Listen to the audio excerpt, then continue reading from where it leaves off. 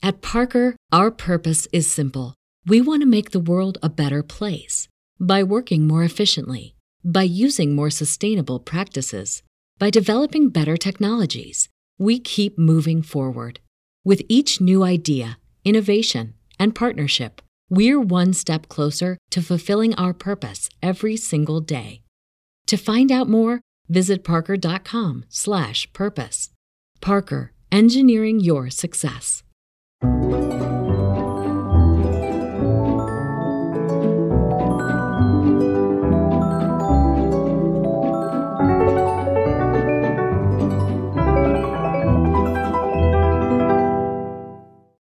Happy heresies and welcome to the desert of the real.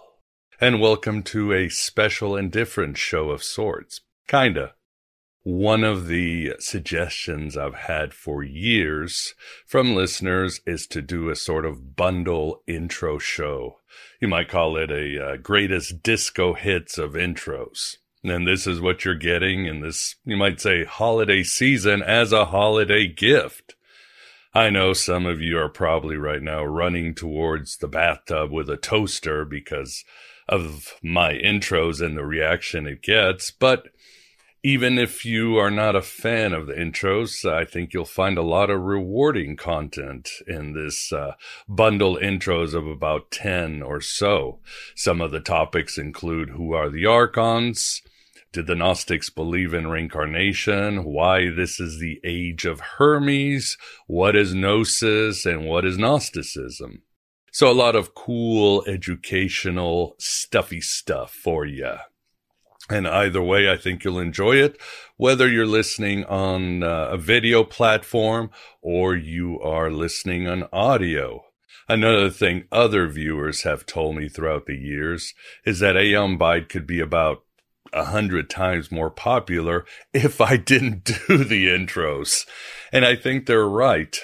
But my idea with the intros and the virtual Alexandria itself is that it was a sort of mystery religion experience. It was an initiation. And that's what my intros are all about. They are my sermon. They are a Gnostic expression from my soul. And they are a sound or ritual that gets you ready for the guests and hopefully opens the channels of communications to a higher state of consciousness and what is beyond. And listeners have told me that's exactly what they've gotten. So, and it also proves that I never did Aeon Byte for the fame, the internet cred. I did it because something called me to do it, and that's the way it should be done. And the show is more popular than ever in this age of Hermes, these Gnostic times, and this Philip K. Dick world. These videos were done by yours truly and my curve into doing video content and video graph engineering and so forth. But some of the videos were done by listeners and volunteers, and they did excellent work with some very evocative graphics that fit the theme of each of the intros that you are about to see. So I hope you enjoy it. I'll make this intro, this drivel short and sweet, and here they are. I don't really know what to call them, but let's call them the Gnostic Intro's Greatest Hits, or Disco Hits, whatever you want to call them, but please enjoy. And like I always say, thanks for being here. Thanks for being yourself, your true self, here in the desert of the real. You're going to do so many wonders because that is your inheritance and that is your true deepest potential. What is Gnosticism?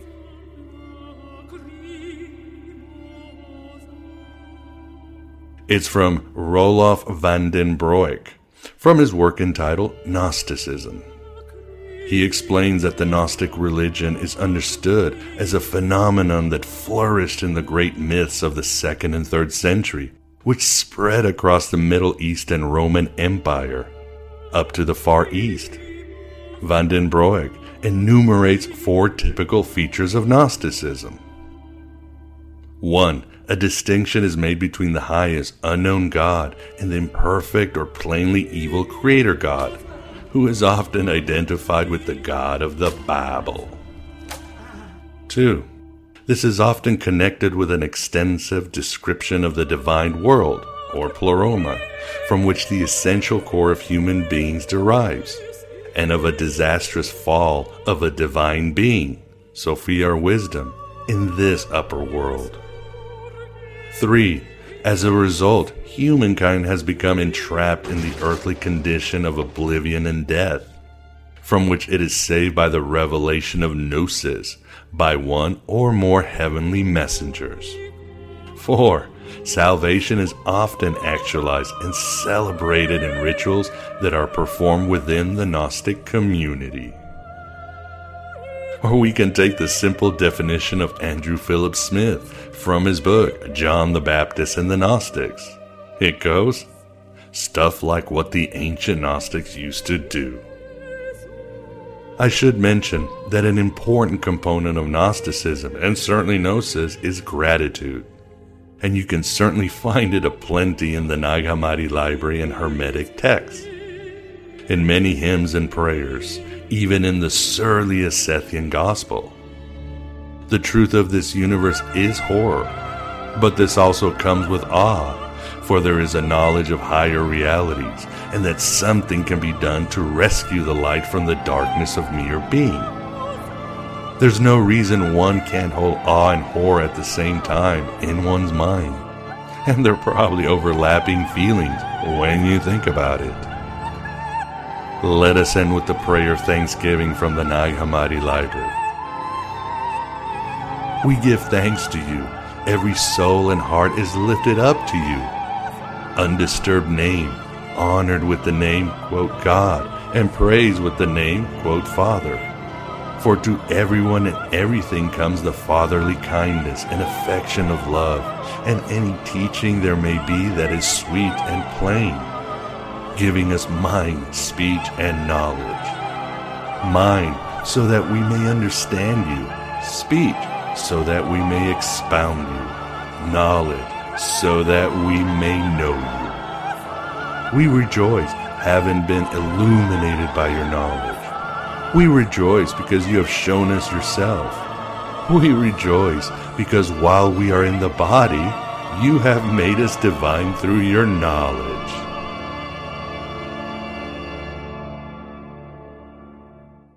Who are the gods?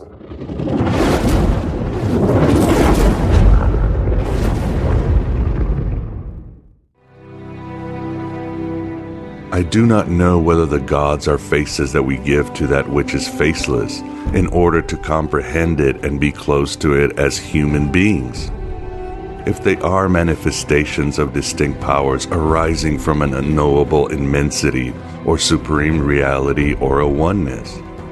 If they are mediators or messengers between us and the God who is beyond comprehension. If they are aspects of nature and the world personified. If they are archetypes or forces of consciousness both within and without man, or if they are at the highest human expression of being beyond mortality. Perhaps they are a combination of all of the above. What I do know is that the gods are mysteries, and that we as human beings are ultimately drawn to them. And I know that they respond if one calls out to them. In times when the shrouds between worlds are temporarily unveiled, when our universe expands, they make themselves manifest. For this to happen, one has to live poetically and live strongly. One has to live a life of great deeds, of overcoming, a life worthy of divine attention. One has to boldly face great sorrow and greater joy, for the gods have no interest in dull normalcy. Infinite divinities await, hidden within man himself, which is always the place of the final pilgrimage. The godlight becomes living reality when dreams intersect with the waking world. These are knife-edge moments when the mythic cuts through the temporal to reveal the timeless, where the spirit is elevated to its superior states, where the poetic takes flight over the rational. In moments such as these, the gods awaken and reclaim their seat in the soul. We can hear them when we call out for them, in the crash of thunder and in the whisper of rustling leaves, in the creak of frosted towering evergreens and in the roar of waves, in the solemn song of eternal dawn and in the ecstatic cries of battle and love. And we wait for the furor of their return. Burn, baby, burn. The gods are coming. Free your mind. What is he doing? He's beginning to believe. Welcome to Planet Earth.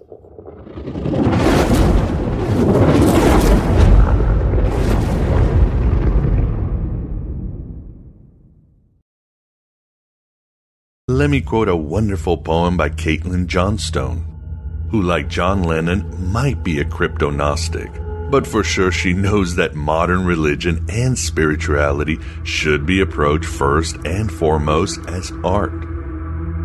That a psycho-spirituality is the way to face the horror of existence and embrace the transcendent. The poem is called Welcome to Planet Earth. Welcome to Planet Earth, where books written by dead men tell the living how to live. Where children who do not know how to live teach their children how to live.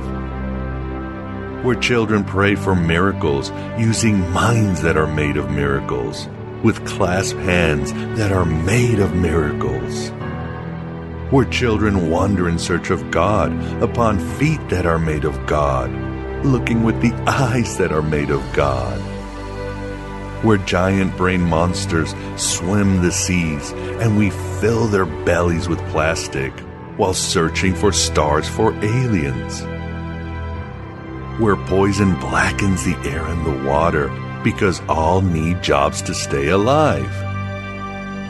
Where we can't stop dropping bombs on children because it's somebody's job to make those bombs. Where thunderous beauty is overlooked and paved over with a parking lot for a shop that helps women feel beautiful. Welcome to Planet Earth, full of elephant tears and whale bones, of metal beasts and flesh machines, of forest graveyards and bulldozed dreams, of vagrant witches and shopping cart saints, of sprouting seeds and unrecognized potential, of unanswered questions and pregnant suspense. Welcome to Planet Earth, where you haven't yet figured out that we are home. This planet is dying. The human race is killing it. So you've come here to help us? No.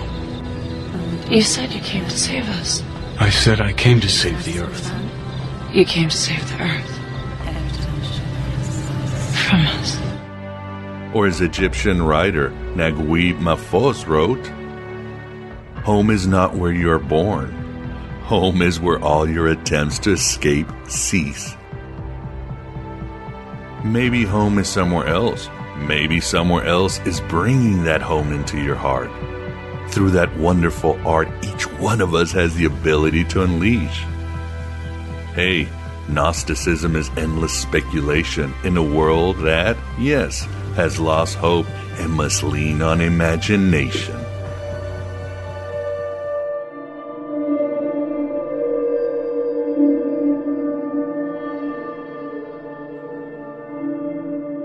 War is God, or how I learned to stop worrying and love the dark archetype.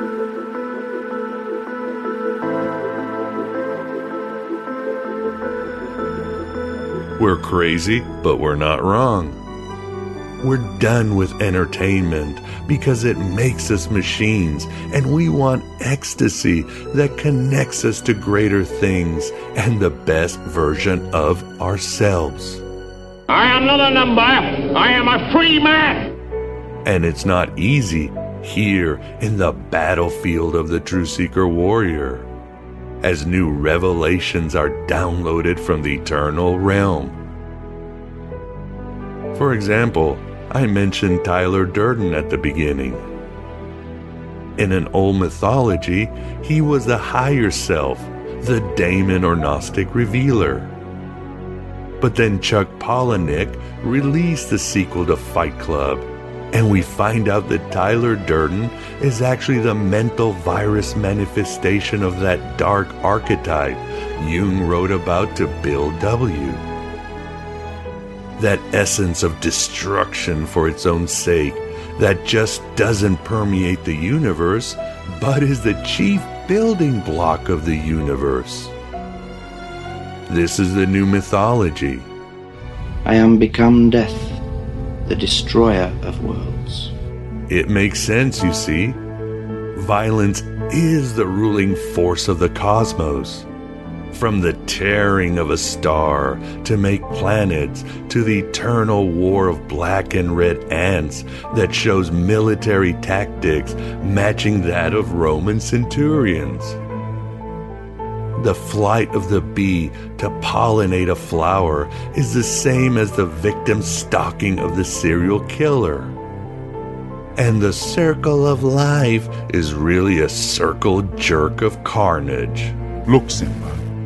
Call it Shiva, call it Sebek, call it destruction of Neil Gaiman's The Sandman, or call it Odin and his two-man grift. Call it harmonious fucking creation if you want. It paradoxically fuels and feeds off all the galaxies. It's sentient and it's Tyler Durden. And the elite of human history worship it to gain endless entertainment with no need for the responsibility of true ecstasy. As Stephen Heller said, the first sound of the universe wasn't Om, but munch, munch, munch. Every living entity relies on the death and suffering of another living entity to continue. Look, Simba. And the elite gets so addicted to that energy, that entertainment. This dark archetype appears as the demiurgic judge in Cormac McCarthy's Blood Meridian. Considered the great American novel that happens also to be the great modern Gnostic gospel. In one scene, the judge tells the Gnostic Jesus figure and his archons this. It makes no difference what men think of war. War endures. As well ask men what they think of stone. War was always here. Before man was, war waited for him. The ultimate trade awaiting its ultimate practitioner. That is the way it was and will be. That way and not some other way. War is the ultimate game. Because war is at last a forcing of the unity of existence. War is God. In our culture, the dark archetype manifests as the military-industrial complex, the true ruler of the West. It feeds souls and blood and undiluted suffering to that dark archetype. It's vast and endless, a network of children-killing drones and drug pipelines and sex slave trafficking.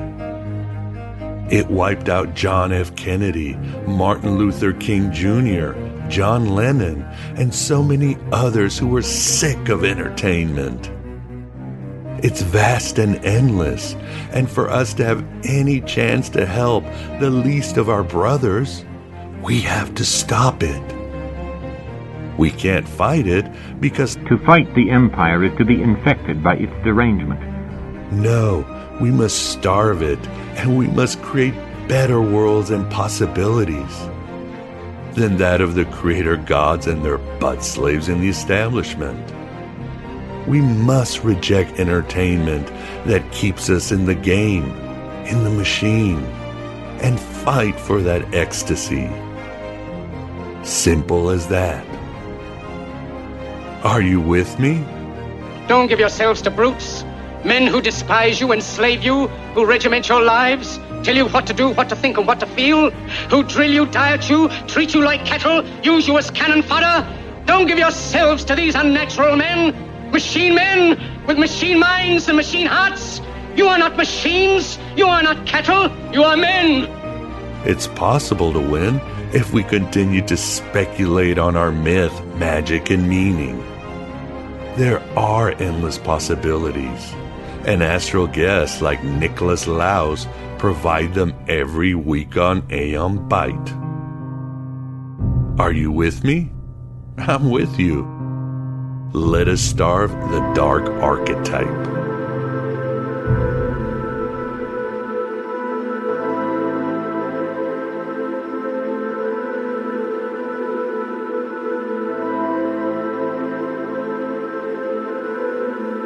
We are all crazy here.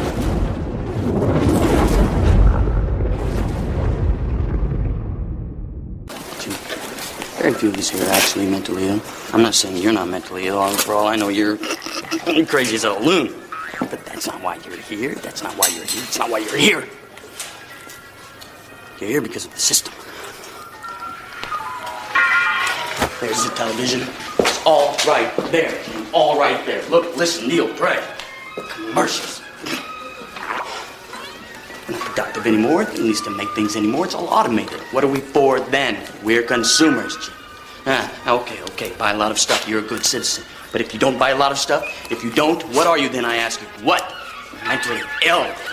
Back, Jim, back. If you don't buy things, toilet paper, new cars, computerized blenders, electrically operated sexual devices, stereo systems with brain-implanted headphones, screwdrivers, miniature built-in radar devices, voice-activated computers. See? Told you. And all the doors are locked, too.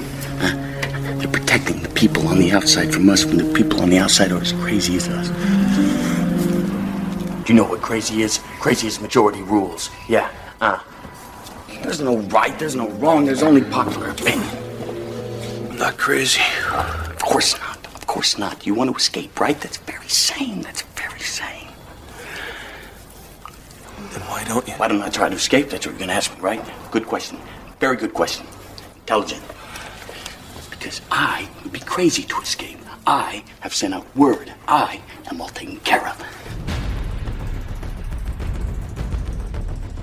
Nope.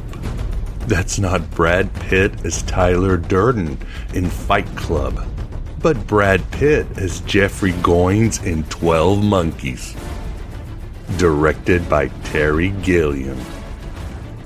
Another one of those Gnostic-themed films from the late 90s.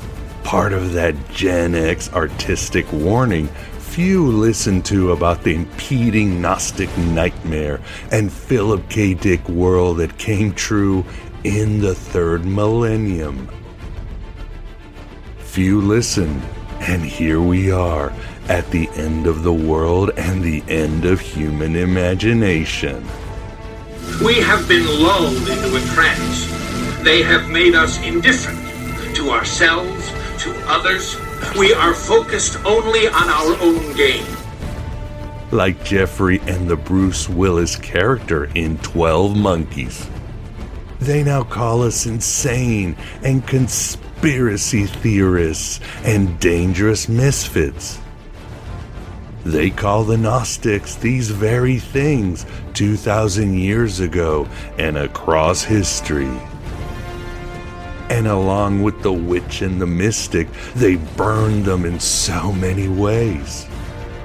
And they're trying to burn us today, those of us who listened and have awakened and stand in the battlefield of the true seeker warrior. With hordes of egregores and archons and alien robots named Pandora bearing down upon us. The world will know that few stood against many. Well, fuck you and eat crack and shit. All you respectable people. All you societal potentates wanting us to drink your transhumanism Kool-Aid and digital utopia dog food. Until we become machines. All that he was, I am. have his experience, his knowledge. But not his wisdom. He may have programmed you, but he could not have given you a soul. You are a machine. Call us insane all you want and cast us out of your castrati caliphates. We never belonged anyway, and we were destined to transform ourselves with our art, invention, and individuality. We were meant to create better than the creator gods and their butt slaves in the establishment. Help the least of our brothers. As Robert Anton Wilson said, just because I'm crazy doesn't mean I'm wrong. And as the Sufi dictum proclaims, for we are not from the world, and the world is not for us. We see the world the way it really is, and hope that one day all mankind might see the same. What is the world, then? An illusion. One which we can either submit to, as most do, or transcend. What is it to transcend? To recognize nothing is true and everything is permitted. In all this vibe, I love what Jason Louv wrote recently on Twitter. It goes, the universe is already alive and conscious, and all AI infotainment does is trap consciousness in an artificial box so the divine can't get through. The great choice of this century will be between entertainment and ecstasy. Real spiritual practice means taking a neurotic and useless product of modernity and getting them to surrender to the unavoidable pain of existence to the point they can see through their own bullshit and actually begin to see and effectively help other beings. And now go and make interesting mistakes, make amazing mistakes, make glorious and fantastic mistakes. Break rules. Leave the world more interesting for your being here. Make good art. I, your host, Miguel Connor, is with you every step of the way to getting out of this consciousness-trapping box. So welcome to Aeon Bite Gnostic Radio. Shakespeare said hell is closed and all the devils are here. This is true, but in this Red Pill cafeteria, the pleroma is open and all the Aeons are here with us.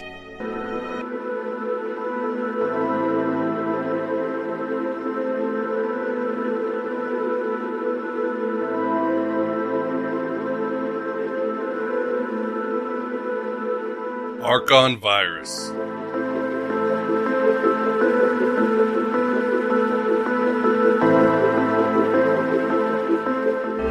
We have a predator that came from the depths of the cosmos and took over the rule of our lives.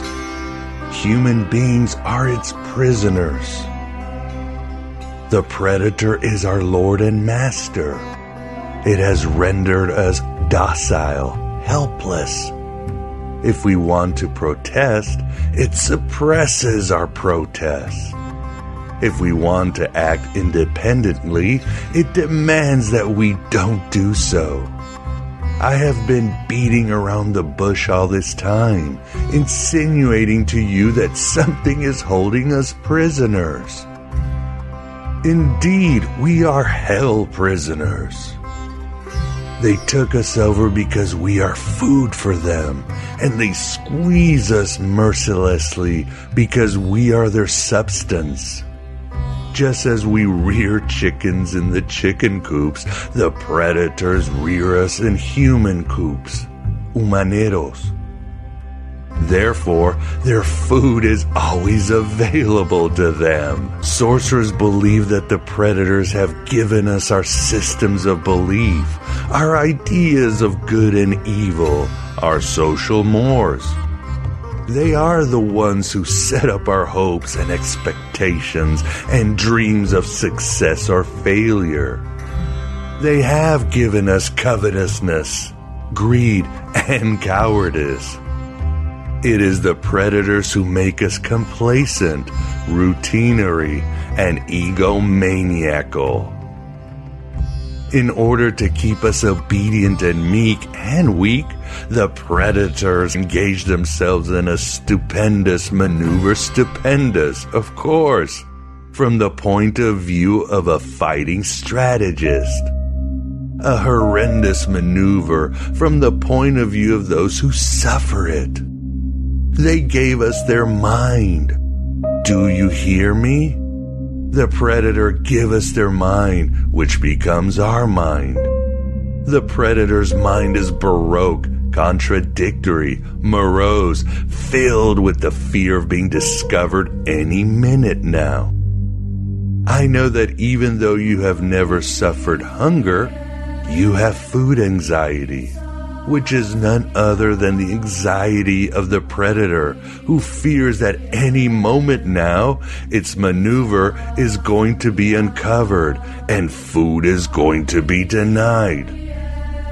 Through the mind, which, after all, is their mind, the predators inject into the lives of human beings whatever is convenient for them. And they ensure, in this manner, a degree of security to act as a buffer against their fear. Perfect human world, where none suffered, where everyone would be happy. Sure, like the mind parasites, they thrive on negativity and weave hallucinations to confound the mind. But they also create beguiling wonder and synthetic paradises for their victims, namely all of humanity. Why is that? Because their primary purpose is to keep the essence of Sophia that fuels creation itself scattered across matter. We are that scattered essence, the divine spark, kept in a state of ignorance from this truth via both negative and positive machinations. Ignorance is the ultimate goal, the essence of Sophia the ultimate prize. The Archons like us to love our smartphones as much as they want us to be afraid to take up a new hobby that might improve our lives. Our impulses are being redirected. We are living in an artificially induced state of consciousness that resembles sleep. They have made us indifferent to ourselves, to others. We are focused only on our own gain. That epigenetic plasma enveloping our souls that forces all of our bad decisions and, yes, even bad thoughts. Choice is an illusion created between those with power and those without. Furthermore, madness is the consort of the demiurge, as well as the mother of all the Archons, and she demands worship as much as Yaldabaoth. Well, I've wrestled with reality for 35 years, Doctor, and I'm happy to state I finally won out over it. What matters is that these predators are real, or at the very least, should be treated as real. Hitting bottom isn't a weekend retreat. It's not a goddamn seminar. Stop trying to control everything and just let go. Let go! And here we are, at the end of the world, now fighting mind parasites, along with egregores, Archons, and alien robots named Pandora. The Empire never ended, and neither have the voices in my head.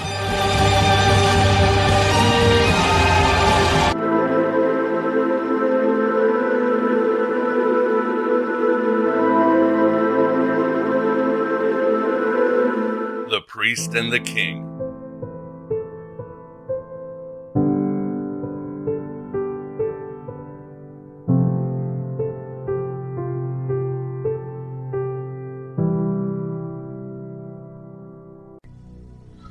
Becoming the crocodile.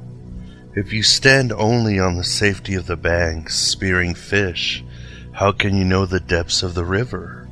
Can you fathom the darkness under a ledge of rock, or understand the life of the fish writhing on your spear? You mistake the teeth of the crocodile as the edge of the abyss. But the chasm is more terrible than teeth and certain. I fulfill the law, and the law demands your blood. I am Sebek, the crocodile, the catastrophe, the devourer, the necessity. Impaled on my teeth, you shall be blessed, for you will glimpse truth. I am only the secrets of your own dark heart, your lust, your greed, your anger, your flesh, to tear the darkness from your heart. I am the living power of water, the cry that catches in the throat, the sob that shatters stone. On my teeth you smell the stink of flesh. To you I seem a living horror. But I tell you in truth, I am your own soul, and it is with great sorrow that I crush the life you have made. I weep with the loss, but you do not believe. Such destruction is madness, you say. You do not understand. Is it madness to cut the wheat so that bread can be made? When you were born in this bright land, did you not weep for the lost dark of the womb? Whether or not you understand the law, you exist because of it. When you've reached the lips of the great devourer, you are staring into the jaws of creation.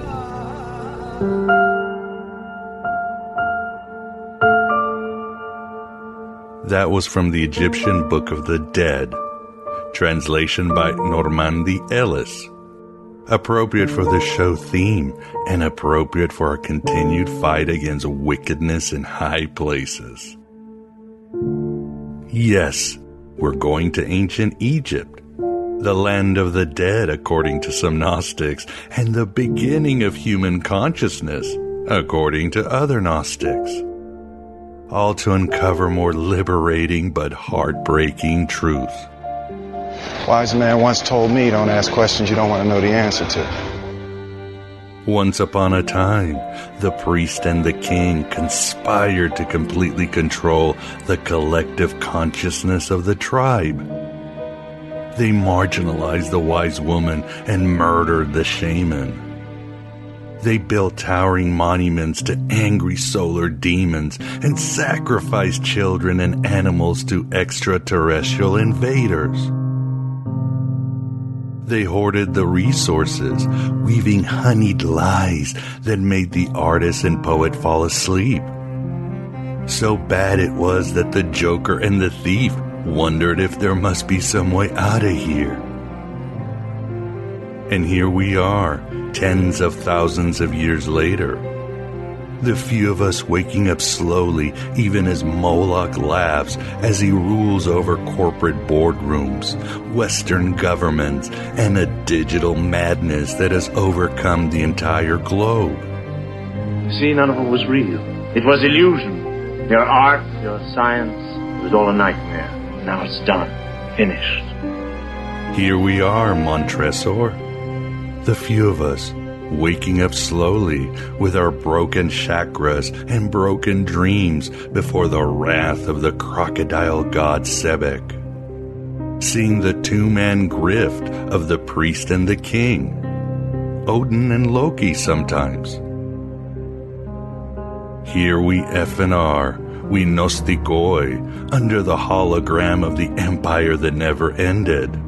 With the god in the gutter and the despised philosopher's stone buried in the mud.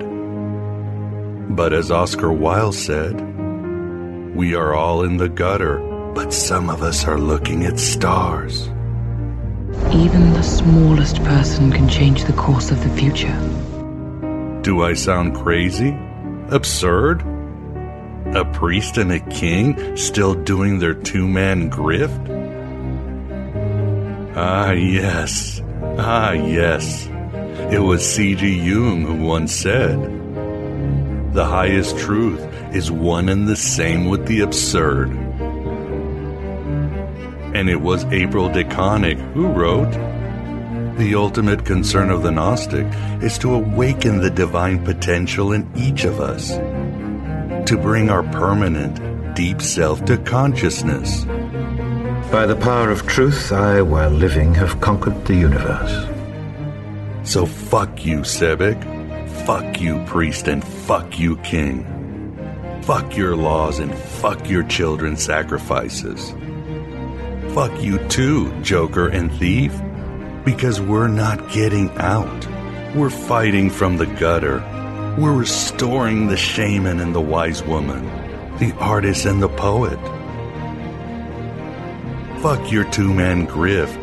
We are waking up and we are gaining gnosis with each lunar cycle. We're never gonna stop. Fuck you. We're gonna do so many wonders. We're going to write our own gospel and live our own myth. I reveal myself to myself and I am drenched and purged. Did the Gnostics believe in reincarnation?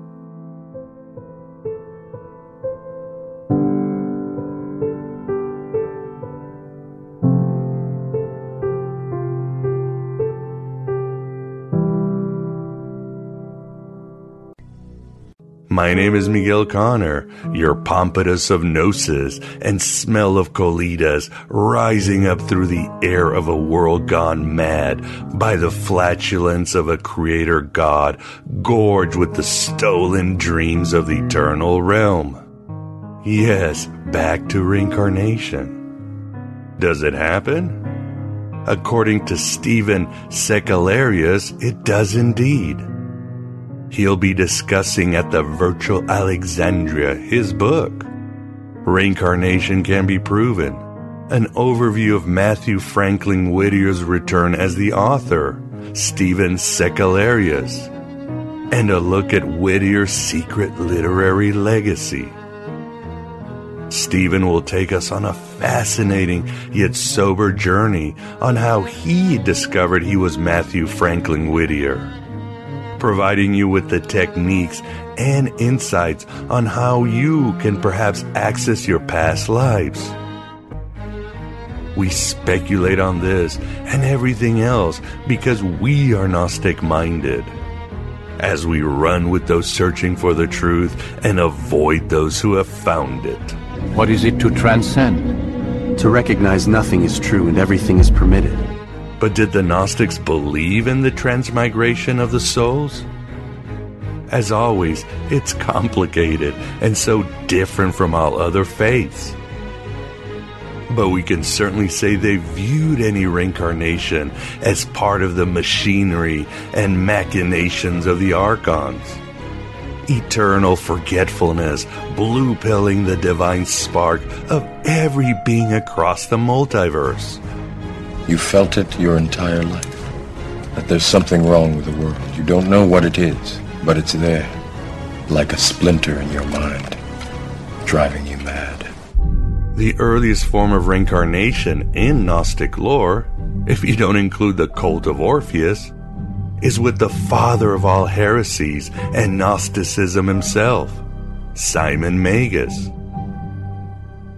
In the Simonian myth, Faust, as he sometimes was called, was God incarnate, traveling across history in search of Helen, or his first thought and co-creator.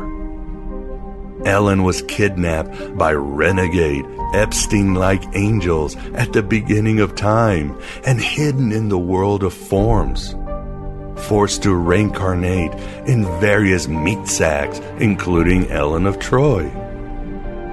Simon eventually found Ellen, and their union not only symbolizes the completion of humans after long quests through birth and rebirth, but the individuation of the divine in its process of self-discovery.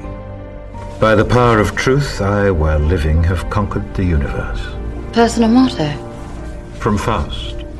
That's about trying to cheat the devil, isn't it? Later Gnostic sages would provide their versions of reincarnation. In the 2nd century, Basilides of Alexandria taught that Gnosis was the climax of many lives of effort, indicating a Gnostic version of karma. For example, he said, quote, men suffer from their deeds in former lives. Everybody's hell is different. It's not all fire and pain. The real hell is your life gone wrong. His contemporary, Carpocrates of Alexandria, believed in the transmigration of souls, but very differently from Basilides, claiming that humans could not escape the Ouroboros until they underwent every physical experience possible and became wary of the material world. Later, the Persian Mazdakites and Frankian Jews would take up this libertine vibe. Have you ever been in a Turkish prison? The Sethian, the secret book of John, has a theology that echoes the Eastern Bodhisattva vow. Jesus explains to the Apostle John that human souls are recycled by the demiurge, constantly thrown into, quote, forgetfulness and prisons. Jesus further says that to escape, the soul needs to, quote, follow another soul in whom the Spirit of life dwells, because she is saved through the Spirit. Then she will never be thrust into flesh again. I reveal myself to myself, and I am drenched and purged. Other Gnostic texts like Zoroastrianos and the Pistis Sophia talk about forms of reincarnation in the flesh or in other dimensions, with pit stops in temporary heavens or hells, always in a long saga of perfecting gnosis. Interestingly, the Gospel of Thomas provides a passage that alludes to the potential of past life recollection. It goes, when you see your likeness, you are happy.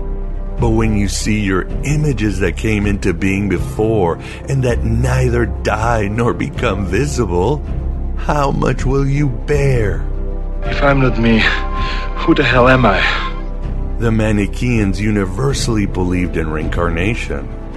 And against the Manichaeans, Augustine's description of the Manichaean attitude on reincarnation is similar to the Hindu concept of spirits transmigrating into life forms other than human. Augustine wrote, quote, they believe that the herbs and the trees are alive, and the life that is in them is endowed with sensibility and able to suffer when hurt. This is why no one can sever or pluck anything without inflicting suffering upon it. Gee, those world-hating Gnostics seem always to be so eco-friendly, I keep saying. Gosh, anti-cosmic dualism just has a way of bringing out, well, cosmic empathy. But whatever. We're all in it together, kid. Except for the Mandeans, who divorced the notion of reincarnation centuries ago, we can go on with Gnostic attitudes on reincarnation. From the Valentinians to the Yazidi, to the Cathars, to the Sufis, to the Ismailis, to the Lurianic Kabbalists, and so forth. The difference from other faiths is the Byzantine structures that just don't go forward, but back and beyond and out and into a million worlds in that almost endless game of Saturn. You see, to be quite frank, Kevin, the fabric of the universe is far from perfect. It was a bit of a botched job, you see. We only had 7 days to make it. But what did you expect? It's a busy universe out there. You are the final authority of your own soul journey through the spheres. And, finally, the Black Iron Prison is a shit show maze to navigate.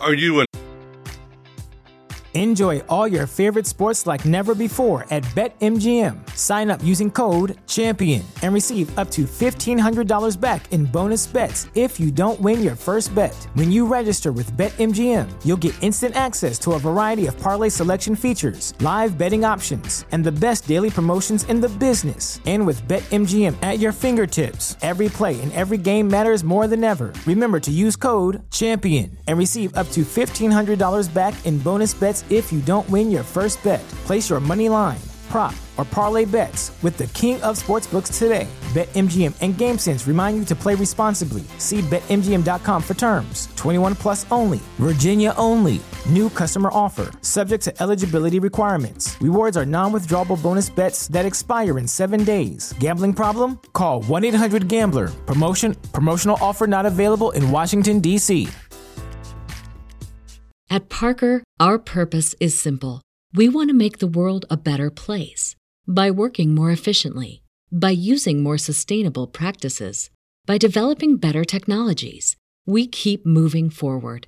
With each new idea, innovation, and partnership, we're one step closer to fulfilling our purpose every single day. To find out more, visit parker.com/purpose. Parker, engineering your success. Gnostic.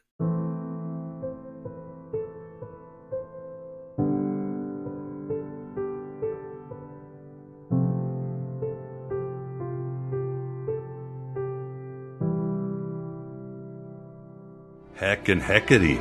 Let me quote scholar Stephen Davis to end, which summarizes all that I've said and most of what I'll be saying in the future. Here it goes. Perhaps you are one of those remarkable people who experience an overpowering realization of the divinity of existence.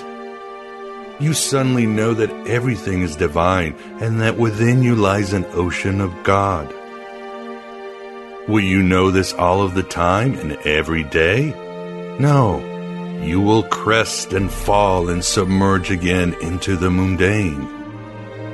The realization of divinity as the be-all and end-all, as the substance of your very self, that within which you live and move and have your being, does not dominate every day, although you wish it would. The ordinary world of aches and pains and approaching death, of trouble, temptation, sin, stress, and loss seems to rule almost all the time. And yet, sometimes you can seize what you seek and see glory everywhere and know yourself to be divine. My father says that almost the whole world is asleep. Everybody you know, everybody you see, everybody you talk to. He says that only a few people are awake, and they live in a state of constant, total amazement. If you are one of those people, you are one of the Gnostics. You know what you truly are, that you are God, just as everyone else is. But as a Gnostic, your existence in this ordinary and difficult world puzzles you. You ask, how did I come to be here? You don't seem to belong here. You belong in a world, a realm of divinity. And it certainly seems that the divine realm is not everyday reality. But if, in full reality, everything that exists is God, why don't we always know this? Why do some people never even think it possible to be what, in their depths, they really are? Why don't we know who we are? How did we come to forget? What holds us back from perpetual realization of our divinity? And what traps so many people in denying that their own divinity is even conceivable? These are the Gnostics' questions. What is real? How do you define real? Gnostics know that God is all, and that they themselves are God. They experience this knowledge, this realization, and know that everyone else could share their experience. But they are continually thrown back into the seemingly hard material reality that tells them they are merely flawed humans, kin to apes, doomed to die, ruled by a judgmental creator God who often does not know a fondness for people at all. I'll say bone cancer in children? What's that about? How dare you? How dare you create a world in which there is such misery that is not our fault? It's not right. It's utterly, utterly evil. Why should I respect a capricious, mean-minded, stupid God who creates a world which is so full of injustice and pain? Gnostics rebel against their churches and their priests, their Bible-based pastors, whose obsession with God's supposed desire to control behavior seems not to be what true religion is about. To Gnostics, true religion, elite spirituality, is a realization of the divinity of every person, an experience of ascent to the divine homeland. It is a knowledge of the way we once were as God, and of the process by which God came to be self-forgetful as to become us, mere human beings under the control of another lesser God. I am the architect. I created the Matrix. I've been waiting for you. Gnosticism is a religion of rebels, creative thinkers whose works were systematically destroyed by Orthodox Christianity. They lived in the home of heresy, for they were the source of self-assertiveness against the episcopal demand for sameness. They persisted in the shadows, in certain Sufi sects, in the Christian Cathar movement, and perhaps even among the Knights Templar and the Rosicrucian orders.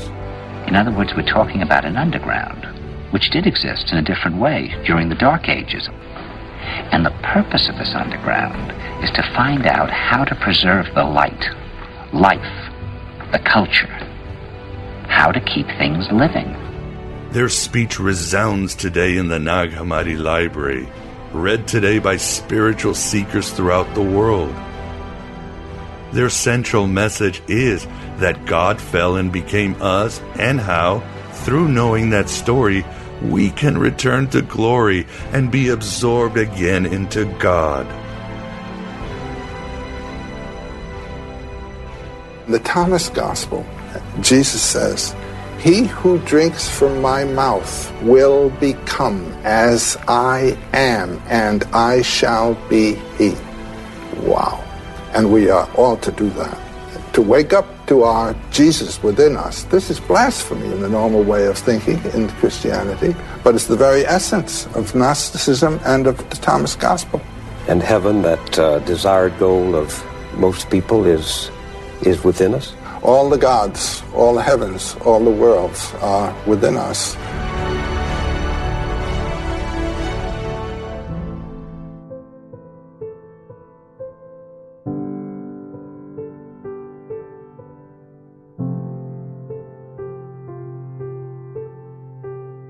What is the goal of Gnostic salvation? Let me quote Robert Price from his book, Holy Fable, for a reminder, perspective, and reality on the Gnostic plight. It goes, what is the goal of Gnostic salvation? This is a mythology. It is a story of how things came to be the way they are. A story that sets the pattern for everything forever. Or as this myth has it, until forever is over. The ultimate goal of humanity is to come to understand this myth, the Gospel of the Secret Book of John, in such a way that the pattern of devolution from the fullness of God to humanity's imprisonment in matter is reversed. To understand the events of our fall reveals to us a map for our journey of ascent. We will emerge free from matter, rise above Yaldabaoth and his demons, return to an established position in the mind of God, and never leave again.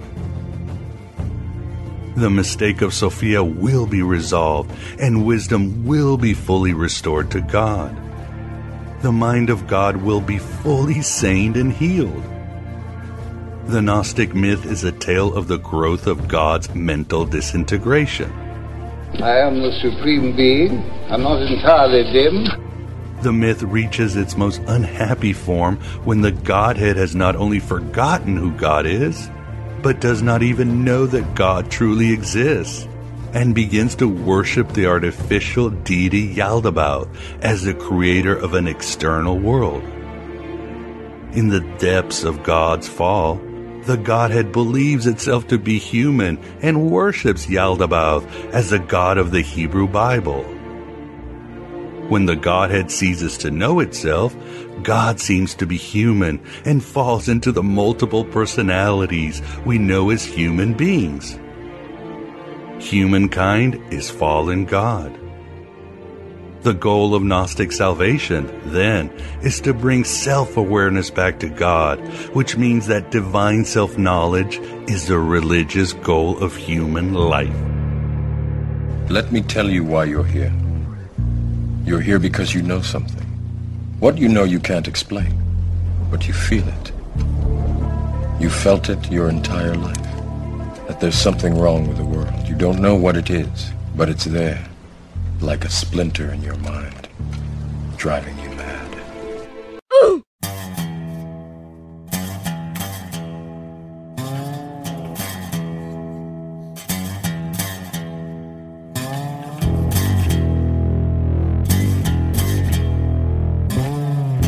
Welcome to the Age of Hermes.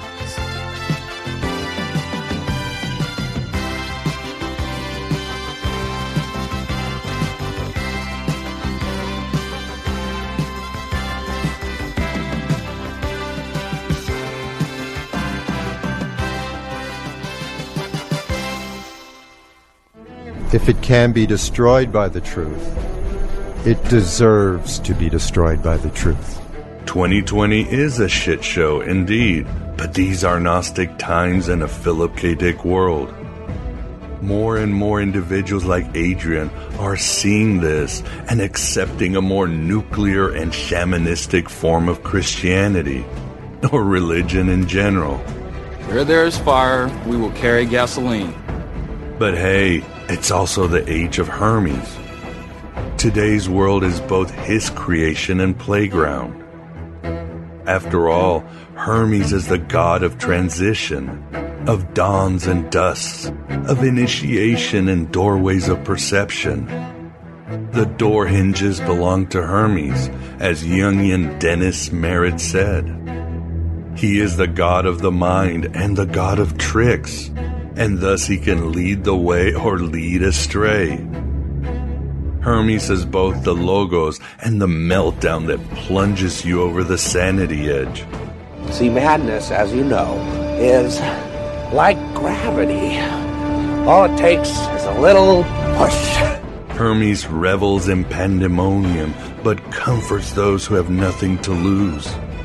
Calls his friends the freak and the outcast. Hermes is the guide of those going into the underworlds of their broken dreams and mad-filled past to try it one more time and get it right this time. He is the messenger of your soul, just as Sophia is the manifestation of the world soul.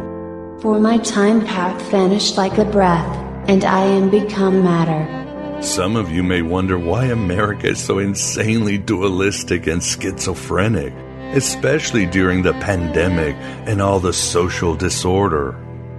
That's because America belongs to Hermes, as detailed in Stephen Heller's suddenly relevant book, Freedom: Alchemy for a Voluntary Society. In a very Neil Gaiman American God's way, Heller writes that the founding fathers, from their Freemason lodges and liberal universities, brought Hermes to America, and he infused the entire collective consciousness of this continent. As Heller writes, the chief inspirer of the American Republic was not Moses or Jesus, and even less St. Augustine or St. Aquinas, but rather Hermes Trismegistos of old. Hermes, who survive among the alchemists, magicians, Rosicrucians, esoteric Freemasons, and the French Enlightenment philosophers, crossed the Atlantic on his winged sandals and stood with the Caduceus in the first assemblies of the Continental Congress. You know, the Templars and the Freemasons believed that the treasure was too great for any one man to have, not even a king. That's why they went to such lengths to keep it hidden. That's right. The Founding Fathers believe the same thing about government. I figure their solution will work for the treasure, too. Give it to the people. Yes, the Founding Fathers thought they brought Hermes in his full Gnostic aspect of Trismegistus. But this archetypal force mingled and was weaponized by the trickster spirit of the Native Americans, and girded his loins against a dark egregore that had arrived separately centuries earlier on the Mayflower and other ships. Jehovah, or the Puritan spirit as Heller calls it. They'll think I've lost control again and put it all down to evolution. Hermes has mostly governed the American soul, however. Hermes is the deity of innovation and exploration and optimistic reasoning. But in his shadow side, he is the god of thievery and financial greed and cruel shitposting, as seen in myths like him stealing the cattle of Apollo or trolling and gaslighting innocent mortals and gods alike.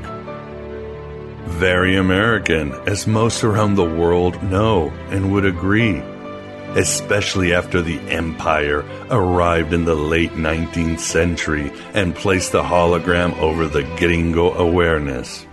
The Empire is the institution, the codification of derangement. What the hell happened to us? What happened to the American dream? It came true! You're looking at it. Hermes oversees America, and that's why its citizens act like they do, and are acting even more in 2020. This country, as Heller writes, has always been a frenetic alchemical laboratory. Much like other Hermes caliphates in history, like ancient Alexandria, Renaissance Florence, medieval Haran or Baghdad, or Persian Halamut of the Assassins. Yes, America is a place of magic and meaning, but again, Hermes on these shores is perhaps a triple-faced deity when you include the coyote and the Puritan. So we're trapped here, inside your dream. You'll never let us sleep. Adrian's interview will make you understand these three faces of Hermes. Is there anything we can do? Of course, we write our own gospel and we live our own myth. We distill the essence of Hermes by continuing to awaken, take journeys to our inner underworlds to make matters right, and dream, innovate, and create when others despair. Never stop rebelling against fundamentalism in all its NPC forms. Why did all the dinosaurs die out? Because you touch yourself at night. I personally can't help but rebel the more gnosis I have. I just can't. I'm going to ride the coils of the Ouroboros until I break through, because I'm tired of coming back to the Black Iron Prison for the last 1,000,000 years. Tired. So tired. So I'm going to rebel, and Hermes will continue to open those doors of perception for me. And in this age, as the world falls apart, we are his high priests and priestesses. We freaks and outcasts, because we embrace gnosis and know what we can be once again. To say yes to one instant is to say yes to all of existence. Heresy shouldn't be this much fun, but it just is. America doesn't bail out the losers. America was built by bailing out winners, by rigging a nation of the winners, for the winners, by the winners. You go to church, Nash? You go to church? Sure. Only 1 in 100's gonna get on that ark, son. And every other poor soul's gonna drown. I'm not gonna drown.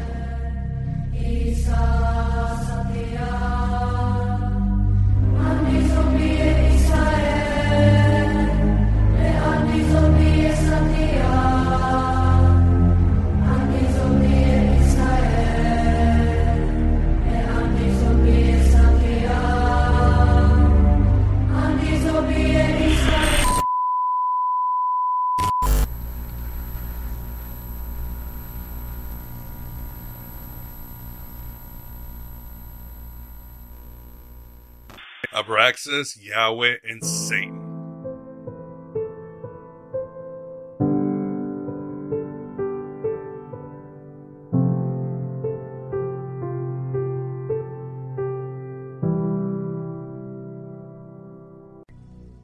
I'd like to read a passage from Stewart's The Apocalypse of the Reluctant Gnostics. Here it is. The Archon's powers are limited. It is a mistake to think that the Archons have power over us. They cannot overpower the truth. The Archons have soul, and what is of soul cannot take hold of spirit. They can enact their violence on our bodies, minds, and souls, but they cannot harm our spirit. The spirit, on the other hand, is immaculate, immune, incorruptible, and immortal. Due to their limited powers, the Archons control humanity through deception. They do this in order to take free people and enslave them. Their power is their deception. The power of the Archons is mere occlusion of the truth. Christoph, let me ask you, why do you think that Truman has never come close to discovering the true nature of his world until now? We accept the reality of the world with which we're presented. It's as simple as that. We are the Archons. Sophia sent her daughter, Zoe, meaning life, into each one of us, granting us a living soul. She is our mother. She is also mother to the Demiurge. He is our half-brother, and, along with his offspring, the Archons, he is our collective shadow. All humans are Archons, but some humans are more archonic than others. It's the unspoken truth of humanity that you crave subjugation. The bright lure of freedom diminishes your life's joy in a mad scramble for power, for identity. You were made to be ruled. Abraxas is the god above God that humanity has disavowed. He is two nature in one, embodying both good and evil, God and devil. Anything real casts a shadow that is as great as itself, and the shadow of God is the devil. There cannot be one without the other, both / and rather than either / or. Created as much as creator, Abraxas is distinct from the Pleroma, yet cannot be wholly identified with the world either. Like the Archons, Abraxas exists in the liminal space between the Pleroma and creation. Abraxas is the Demiurge. Suppose there is a universal mind controlling everything, a God willing the behavior of every subatomic particle. Now, every particle has an antiparticle. Its mirror image, its negative side. Maybe this universal mind resides in the mirror image instead of in our universe as we wanted to believe. Abraxas is nothing and everything, eternal emptiness and eternal fullness, eternal darkness and eternal brightness, above and below, old and young, yes and no. However, unlike the syzygies of the Pleroma, in which the opposites cancel one another out, God and devil stand opposed to one another within the figure of Abraxas. Effectiveness is both a differentiator and the connection link that unites God and devil in the figure of Abraxas. The effectiveness of Abraxas gives both God and devil the ability to have effect in the created world. To encounter Abraxas is to experience the numinous, the mysterium tremendos es fascinant, in all its awful mystery. With the head of a rooster, a human body, and the tail of a snake, Abraxas unites the opposites, God and devil, good and evil, heaven and earth. Opposites which collide in the experience of being human. Every man carries a circle of hell around his head like a halo. Every man has to go through hell to reach his paradise. led us to the interview with Stuart Douglas on his new book, The Apocalypse of the Reluctant Gnostics. And like Dick and Jung, let us always keep writing our own gospels and living our own myths as we go to war against reality, which is not really reality, but the hologram known as the Black Iron Prison. The Empire never ended.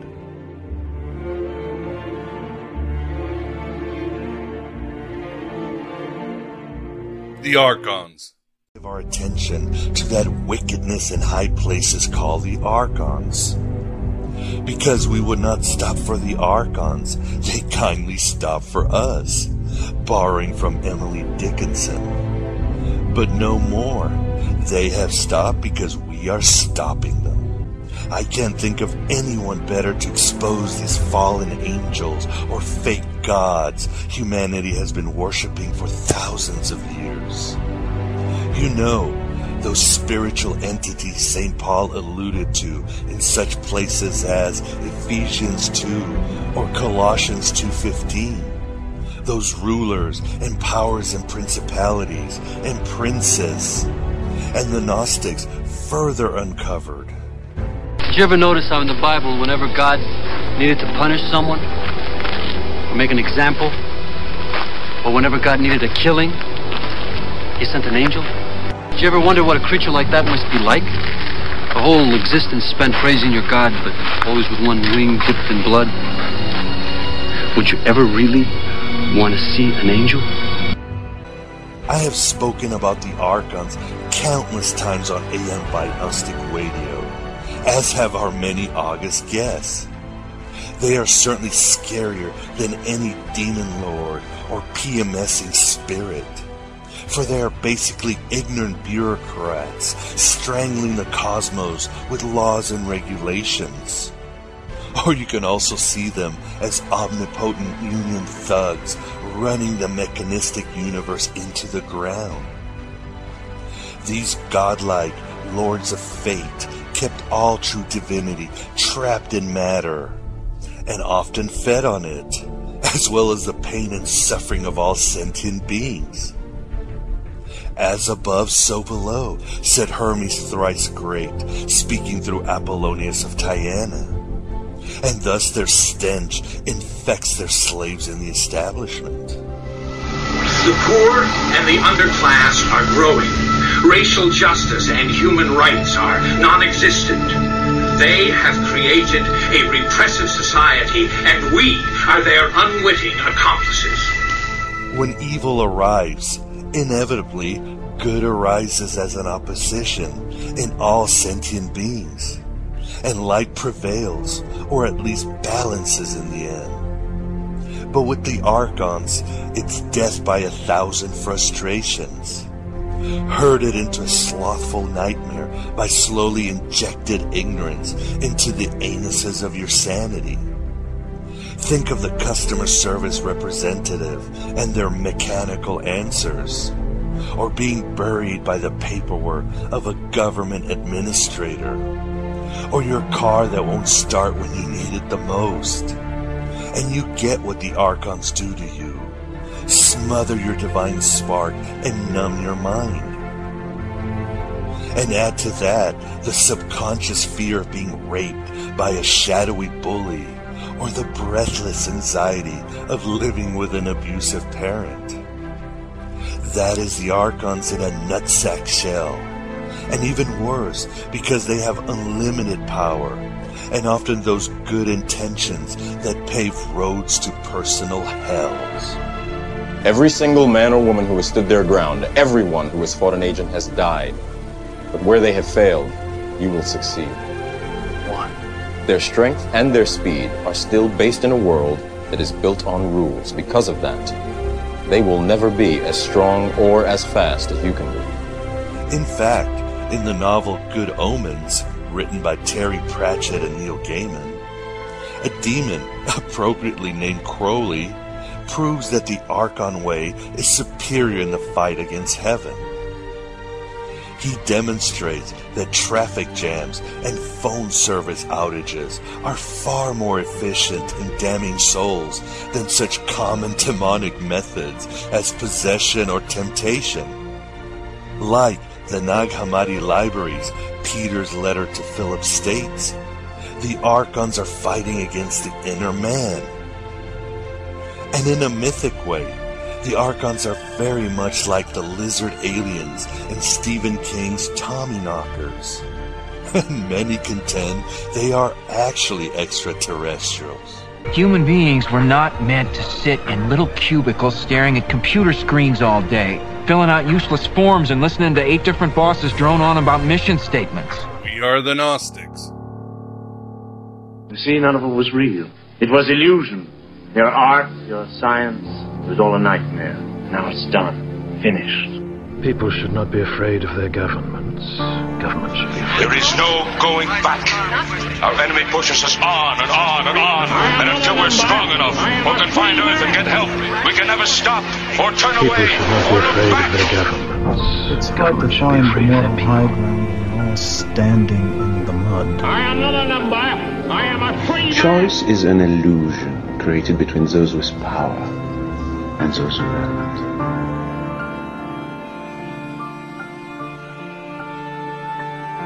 Heresy shouldn't be this much fun, my beloved truth seekers, but it just is, especially when we've thrown trained caution to the winds of uncertainty and allow those same winds to fill our sails of neglected potentiality and pure-hearted imagination.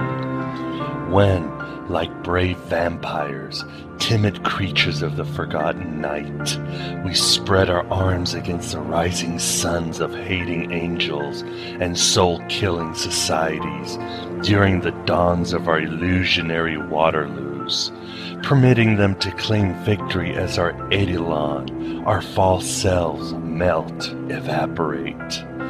We don't give a unicorn's patoot, because what is left from our ashes are our moments of universal compassion, our blazing memories of intimate tenderness, our artistic legacies forever stamped in the constellations of the collective unconscious.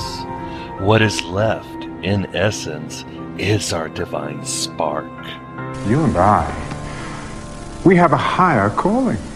Our tragedies are the actual winning of the war, our embracing without fear or doubt the abyss of a predatory universe is our redemption. Welcome to the desert of the real. We are the Gnostics, and never, never will give up, never falter in our wandering of the dimensions of consciousness, never flinch when the Karma, Grand Inquisitor, strikes our cheeks and takes our cloaks. We are secret legend. We are the revenge of the myth. We are the true starseeds, planted to ornament endless fields of dark matter in order to wreath a tapestry of divine beauty. The light that burns twice as bright burns half as long. So welcome to Aeon Byte. Welcome to the virtual Alexandria, that state of mind where East meets West. Welcome to that dream of you, broadcasting from the God above God.cam. I am and I am Abraxas, that terrible God above Satan and Yahweh, that sanity-devouring manifestation of the Pleroma. We stand between the candle and the star, between the darkness and the light. But we are all gods in the becoming, or should I say gods in the remembering. The Buddha didn't become enlightened. No, he just realized he had been enlightened the whole time. All learning is remembering, Plato said, and all ink had to do was see through the labyrinths of time and space to recall that he was both the Minotaur and Theseus all along. Full circle, completion, time to go to our Arcadia or Zion. The life you know, all the stuff that you take for granted, it's not gonna last.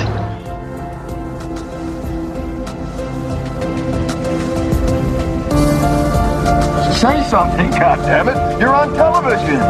You're live!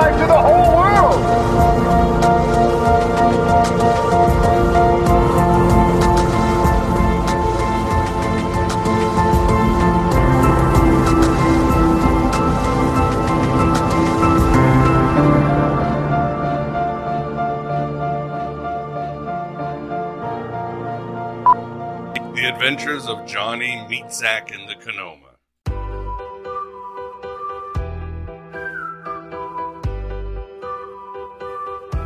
Hi there, my name is Johnny Meets Zach. Like you, I once held a normal life in a normal place with a normal job. I had a normal family. Hi, Karen. And simply thought I'd live my normal life to a normal death. One day, however, I experienced this thing called gnosis, a direct revelation of a truer but distant reality, and the realization that my reality was a fabricated construct. I discovered my life was a lie and my identity was as synthetic as Alexa or Siri, and that the universe itself was a penitentiary built by cosmic overlord to trap and feed off my dormant, authentic consciousness. Jiminy crickets, I thought. My only choices were to join an awareness-killing cult like a political party or just kill myself. But by some luck or providence, Sophia's grace, I discovered Aeon Byte Gnostic Radio. Despite the host's creepy monologues and the show's blasphemous topics, I was able to develop the ability to uncover my authentic consciousness and deal with this prison planet. In other words, this gnosis grew until I was a fully divine being, no longer in the thrall of entities called archons and their soul-numbing, amnesia-causing powers. Thank you, Aeon Byte, for waking me up to my true eternal nature. Everything is still normal these days, except me, Johnny Meets Zach. I'm on the adventure of many lifetimes to be completely liberated from the Black Iron Prison. What the fuck? What the fuck? What the fuck? 7 ancient Gnostic figures the Church Fathers fear. Audio only with visuals.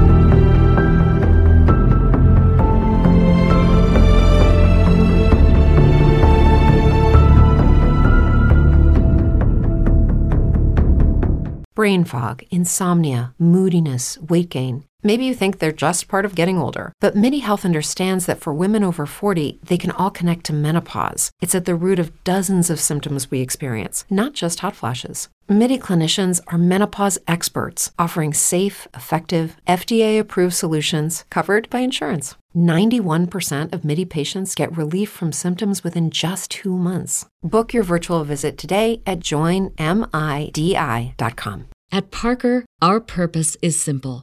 We want to make the world a better place by working more efficiently, by using more sustainable practices, by developing better technologies. We keep moving forward. With each new idea, innovation, and partnership, we're one step closer to fulfilling our purpose every single day. To find out more, Visit parker.com/purpose. Parker, engineering your success.